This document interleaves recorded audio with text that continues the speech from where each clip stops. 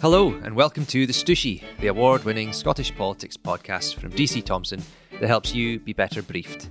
I'm Andy Phillip, and on this episode I am joined by Adele Merson, Justin Bowie and guest reporter Joanna Bremner to look at the latest in Scottish politics and how the decisions in Parliament affect you. A whistle-stop tour of talking points today. We'll talk about Nicola Sturgeon's shock appraisal of polarised politics in Scotland. We'll look at our own reporting in the past week on the concept of 20-minute neighbourhoods, an idea which, funnily enough, has polarised opinion. We'll talk about the big National Conservatism jamboree in London, which saw right-wingers and more mainstream Tories rub along, while Jacob Rees Mogg appeared to say the government gerrymandered the voting franchise, and David Starkey appalled all decent people again. Closer to home, some interesting interventions from politicians, including an odd one on former Transport Minister Jenny Gilruth and delayed train works over Christmas. Adele is here, joining us live from the fine city of Aberdeen. Hello. We'll get stuck into all that good stuff there in a bit. But let's start with 20-minute neighbourhoods.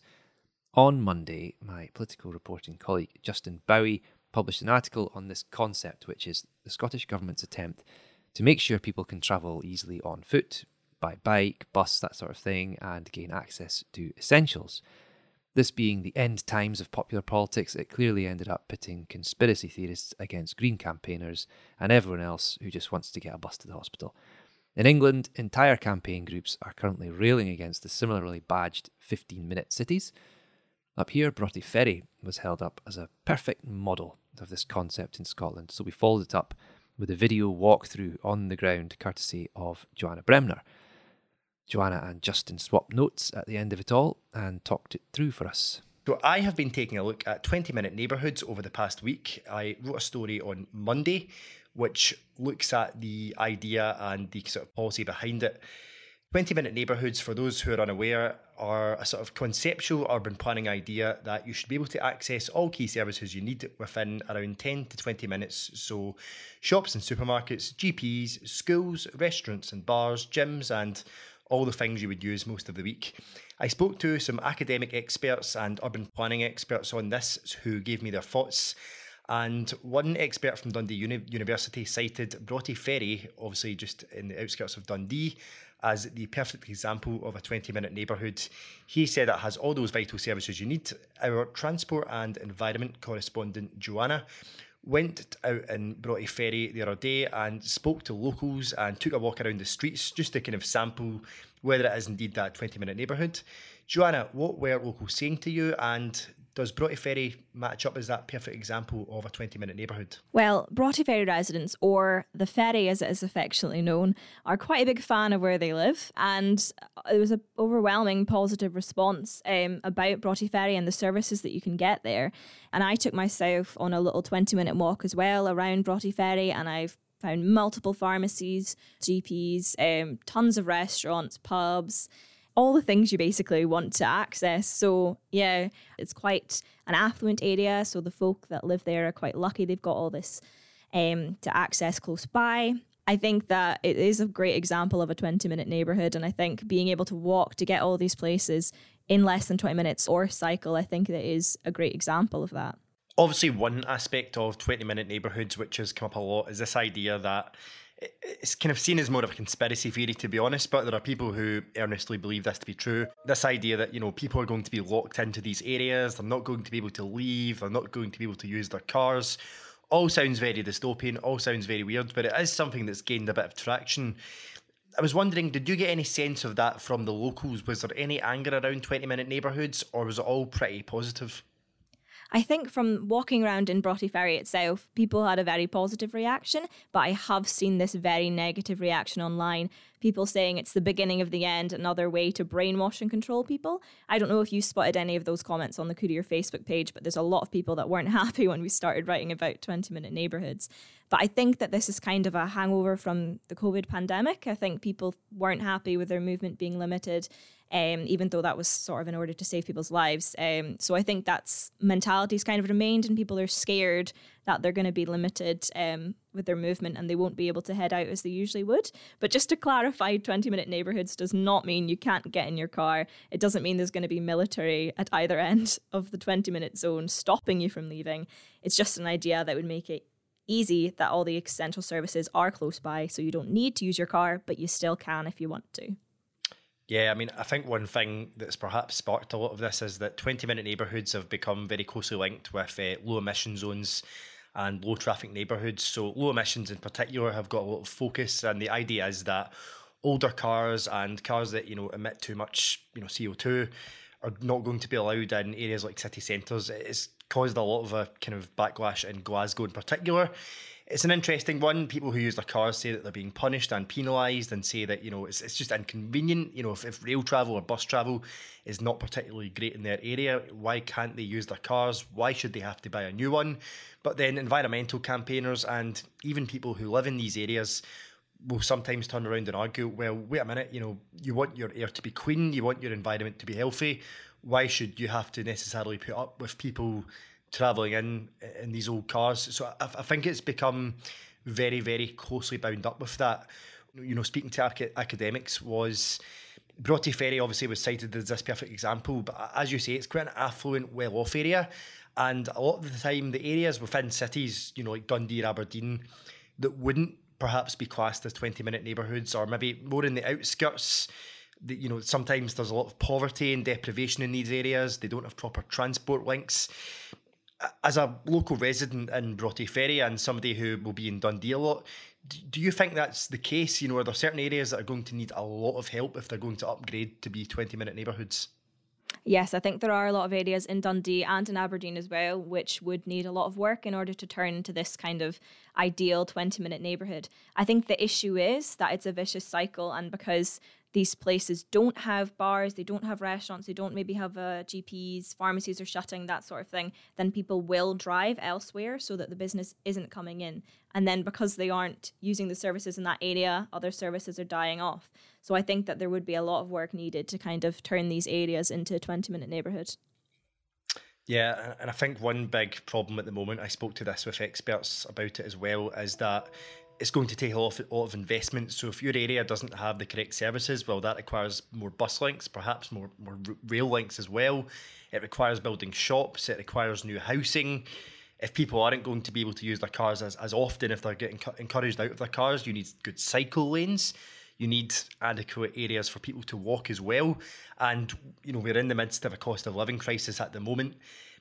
If councils are going to want to invest in this, they're going to need a lot of money from the government, but many councils have obviously faced real-term funding cuts as well. It is something that the Scottish Government have been consulting on. There's a consultation that's ongoing at the moment where they want to hear views on this. They also want to bring it into rural areas as well, but they have kind of acknowledged it's going to be a much bigger challenge, and they've described it more as living locally, because in some rural areas you can't just necessarily get rid of your car. It's kind of a way of life, and even proponents of the 20-minute neighbourhood were saying that to me as well.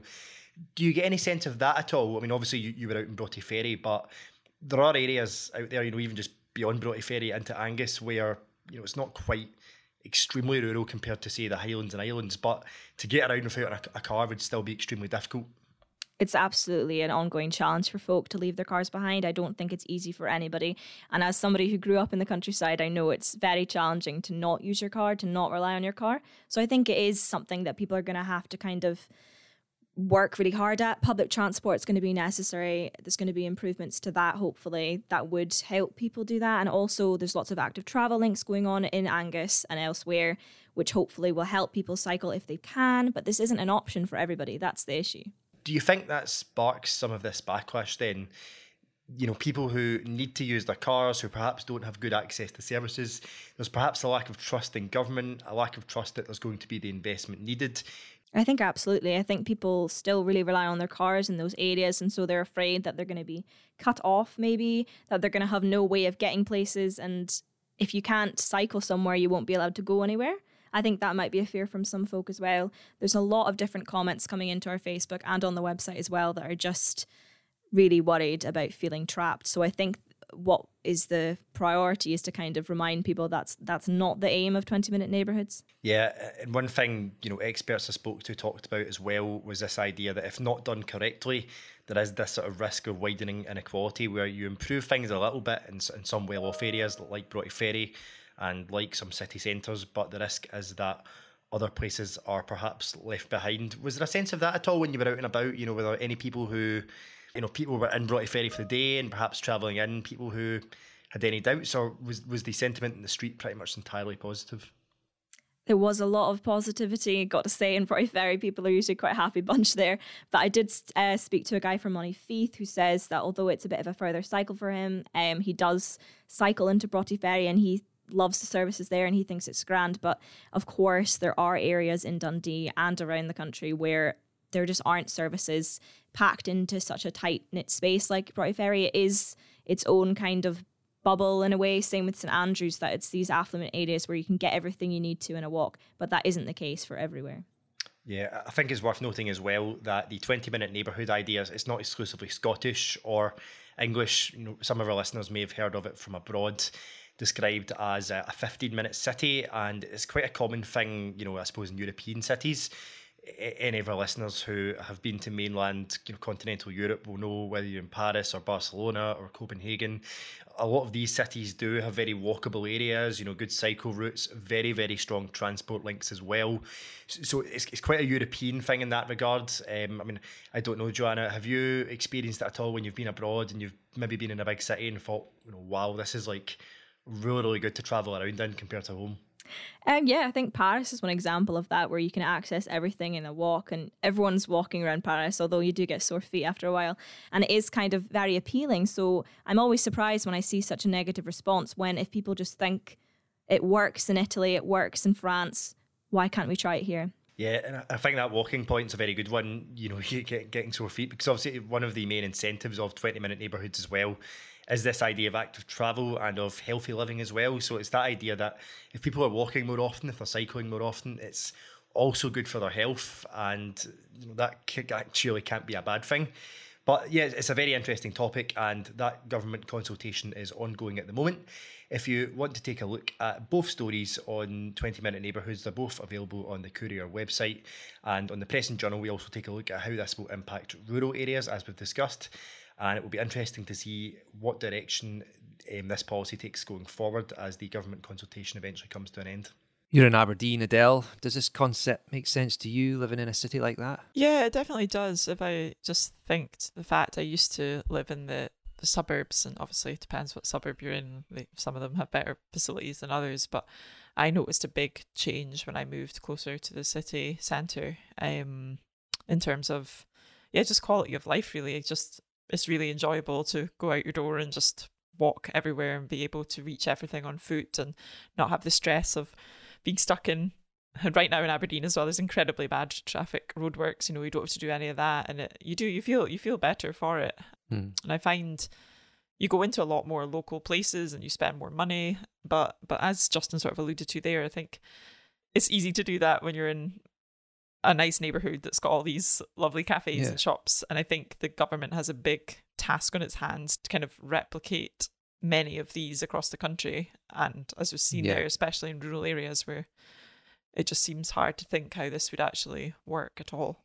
Yeah, the whole concept's interesting, because even if you look on the Scottish Government's website and you look at the consultation on the 20-minute neighbourhoods, it's there. The consultation is running just now as we speak, so anyone can get involved with that. But there's basically a wee caveat to it saying, obviously this doesn't apply out in the sticks, because clearly, how can it? We've written many stories about the difficulty of reaching essential services if you're anywhere outside the Central Belt or one of the larger cities. Anyone listening to this in the Borders or Dumfriesshire or the Highlands, the Islands, they'll be probably yelling into the thin air at the moment saying, it's an hour's drive to the nearest supermarket, and there's no bus. How does the government actually meet the needs of people that aren't already just there? I mean, there's a free market as well. People aren't just going to suddenly set up businesses close to a tiny hamlet in the middle of Caithness. Yeah, I think people in these sort of communities it'll probably seem quite a baffling idea to them right now, because as you've said there, I've lost track of how many stories I've done where, women can't even give birth close to, even slightly close to home in some cases, in the likes of Caithness and Murray. And I think this will just seem like, let's first try and get those essential services delivered before we start, talking about these kind of ideas. It's interesting. It almost seems like, as with a lot of things in society, like we're trying to go back to maybe how things were before, when the high street was more of a feature in communities, and we're almost trying to replicate what we had and undo the damage of how, we have created these kind of suburbs just on the edge of cities and not really thought about what facilities we're actually providing for the people there. And it's almost like going back in time a little bit, but trying to unravel all the bad things that we've done. Yeah, I mean, I'm talking to you, so I'm obviously thinking about our old friend Union Street in Aberdeen, and I'm casting my memory back. I grew up in the northeast, and my last bus home to the sticks was about 5:30. So, not exactly great. I wasn't even that far from Aberdeen. And everyone always moans about the death of the high street. But of course, during my lifetime, all that people seem to do is build more and more shopping centres away from Union Street. And that's the same no matter what city you're currently in listening to. And of course, our use of cars is not just because things are far away. It's because in winter, it's not very nice out there. So you don't really want to be walking and cycling everywhere. It's another wee problem that I don't think any government can fix. Yeah, I mean, Italy doesn't have that same issue. It's very nice to go wandering out on a piazza any time of the year. But here it's a much bigger challenge. Yeah. There was some polarised comments in the Facebook comment. Some of it was just absolutely bizarre. There was lots of use of phrases that no one really understands, like neo-Marxist. So let's just stick with that polarisation, which brings us to Nicola Sturgeon, who's back in the news and social media all over the place. She wrote a piece for The Guardian just before this recording, saying she underestimated the polarised nature of Scottish politics. Where has she been, Adele? Yes, I find this very strange. For one thing, if I remember correctly, she actually admitted she'd become a polarising figure when she was actually announcing that she was standing down. So she seemed to have a little bit of awareness then that she had become a polarising figure, but is now quite surprised by it. I think many people out there would argue that she has actually driven a lot of polarisation in Scottish politics in one way or another. We just have to look at some of the statements that she's made. She came under fire for that infamous "I detest the Tories and everything they stand for" or something like that. And they're obviously the second biggest party at Holyrood. So although they are her political rivals, I think probably could have done with realising that there's a lot of voters out there who, I know she kind of clarified her comments at the time saying she didn't mean Tory voters or anything like that, but I think it would be easy for voters to be potentially offended by that. And I think a really recent example would be the gender reform debate, where I think in her Guardian piece, she said something like, we have to accept there's valid points on both sides of the debate and allow good faith to enter it. But yet, only just months ago, I think many people would argue she showed quite an unwillingness to really listen to the views of those who had concerns around self-ID. And they could perhaps argue there was no good faith extended to them, in that arena. So I think, some people would find that quite strange that she hasn't realised that. Yeah, there was a sort of watching someone realise something that others had been able to see. And she's not unique in this. We've had lots of opportunities to be polarised, let's face it, whether it was an independence referendum or the Brexit vote, all that kind of stuff. I mean, probably too much is said about the polarising nature of actual votes, because that's the whole point. You have to pick one or the other. But the debate that surrounded a lot of the other policies has become quite a problem. And that's what I think you were mentioning there when Nicola Sturgeon was stepping down, saying that she couldn't have any input in the big debates of any type because people were using her as a sort of lightning rod for anger. She does point out in that column as well, though, that she had no idea that things were about to go so south for the SNP when she stood down. And that's obviously something that's going to carry on for some time yet. The police investigation is still underway into SNP finances. Which brings us to SNP Minister in the headlights, Jenny Gilruth. We reported this from Holyrood on Thursday. Adele, I wonder if you can help me explain what this train stooshy is all about. It got fiery in yesterday's First Minister's questions. The row all really centres around, there was rail works that needed done. I think it was electrification work between Edinburgh Haymarket and West Lothian, and it would have caused around 8 days of disruption from Boxing Day of last year. So Jenny Gilruth, who's currently Education Secretary but was at the time Transport Minister, asked for the works to be postponed, and that has now led the Tories to claim she has broken the ministerial code. In that decision, they say she gave preferential treatment to her constituents. She represents Mid-Fife and Glenrothes. So Humza Yousaf responded saying that actually they're clearly going on the argument that her decisions benefited the whole network because, that benefit people in, say, areas like the Northeast and on other places. It was a bit of a strange, he said he would probe it, but just a minute or so before has said he'd kind of done initial look into it and he was quite content. So a bit of a strange one. It almost seemed like he was sort of prejudging how that would go, but quite an unusual row. I mean, what the Tories are saying is that I think they got given FOIs and they're saying that delaying the rail works actually caused more disruption at a later date, because the idea was if it took place over Christmas, that's when people are on holiday and not going to work and stuff in the same way. And that actually meant that there was weeks of rail works later in the year, early in the following year, and that cost taxpayers an extra £1 million, I think was the figure. Yeah. So it's a bit of an unusual one. Yeah. MSP tries to help local constituency shock. I mean, you would never catch anyone else doing that.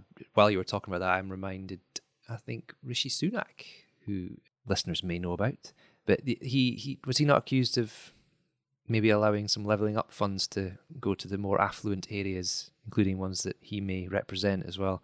I'm sure that there was a bit of a stooshy there. Definitely levelling up funds going to affluent parts of England where Conservatives were quite happy to mop up some local popular support. So, I mean, what do you think? I mean, are people correct to sort of say that she was maybe giving preferential treatment to people in her backyard?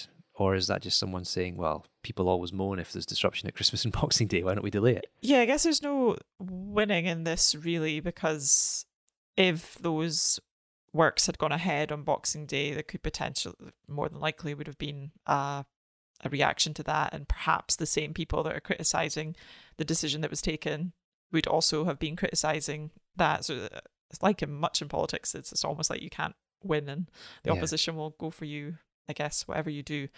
But on the flip side, I'm sitting on the fence here, but yeah, on the flip side, I guess these things are important because when you get to the stage of being a minister or a cabinet secretary, you are put in that position to represent everybody and the greater good, I guess. And so you could argue that it should at least be looked into to make sure that it's all fine and above board. All right. Well, we've mentioned Rishi Sunak there, and Conservatives. We're sort of head south a little bit now, which we've not done for a while. But I'm talking here about the National Conservatism Conference, which was held just a few days ago. And what an interesting thing that was. A real dose of right-wing, libertarian, US-style chat, but also people like Michael Gove lending possibly a bit more mainstream credibility for British Conservatives, but then rubbing along quite awkwardly at times. There was a lot of chat about cultural Marxism, a phrase that anyone who uses it just clearly doesn't understand, and no one else that hears it understands. Always has a hint of disapproval of anything from, I think, equality to trying to knock a pound off a ticket to the municipal swimming pool. It's one of those things that just people say. But in amongst all the chat, we were told that we need more native-born babies. That's the team that brought you Brexit and immigration control. So you know what to do. Women of Britain, neo-Marxism, that was mentioned a lot. Again, a phrase no one understands. Mandatory military service, paganism, too much fetish for the nature of this country. And also the word, which I will say only once, because I've already banned it on all my social media feeds, so I never get to see it anymore. It's that 4-letter word, woke. A term I hate. It's so meaningless. That came up a lot.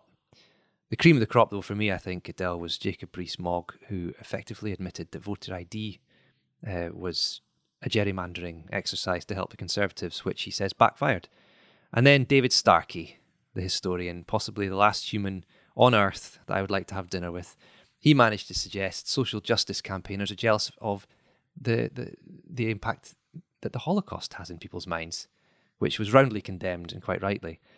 I don't know. Did you watch any of the goings on around the National Conservatism conference? Because it was quite something. Yeah, I saw bits and pieces. As you said there, I think the fact that I was reading something that said in the past, I think it's mainly been sort of backbenchers that have gone along to it, if anyone from the Conservatives.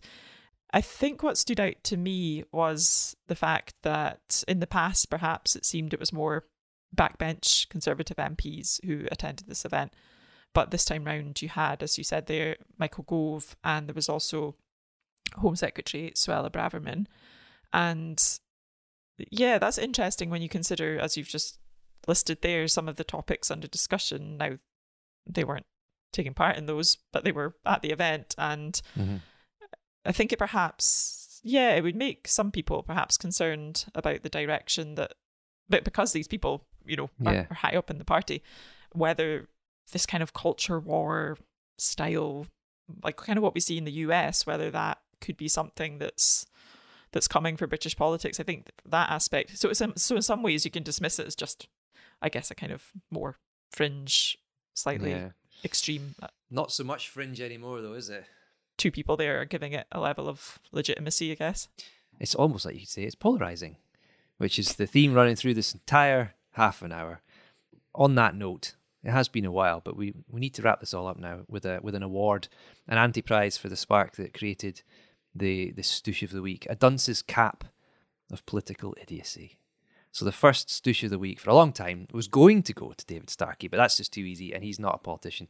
Really, the award should go to those who enabled him to be there in the first place, and possibly one face that really epitomises the whole thing. So step forward, Jacob Rees Mogg, in your gerrymandering chat, and collect your award on the way out. Stoosh of the week. Just to be clear, the award is open to left-wing conferences, nationalists, liberals, and all other tribes of political thought. We're not picky here. I just think anything with David Starkey and Jacob Rees Mogg it spells trouble. That's it for this week. Thanks to Justin Bowie and Joanna Bremner for their chat about 20-minute neighbourhoods, Adele Merson and producer Morven McIntyre, and of course to you for listening. We'll be back next week, but until then, pick up a paper or log on to the Courier, the Press and Journal, and all of our news brands so that you can be better briefed.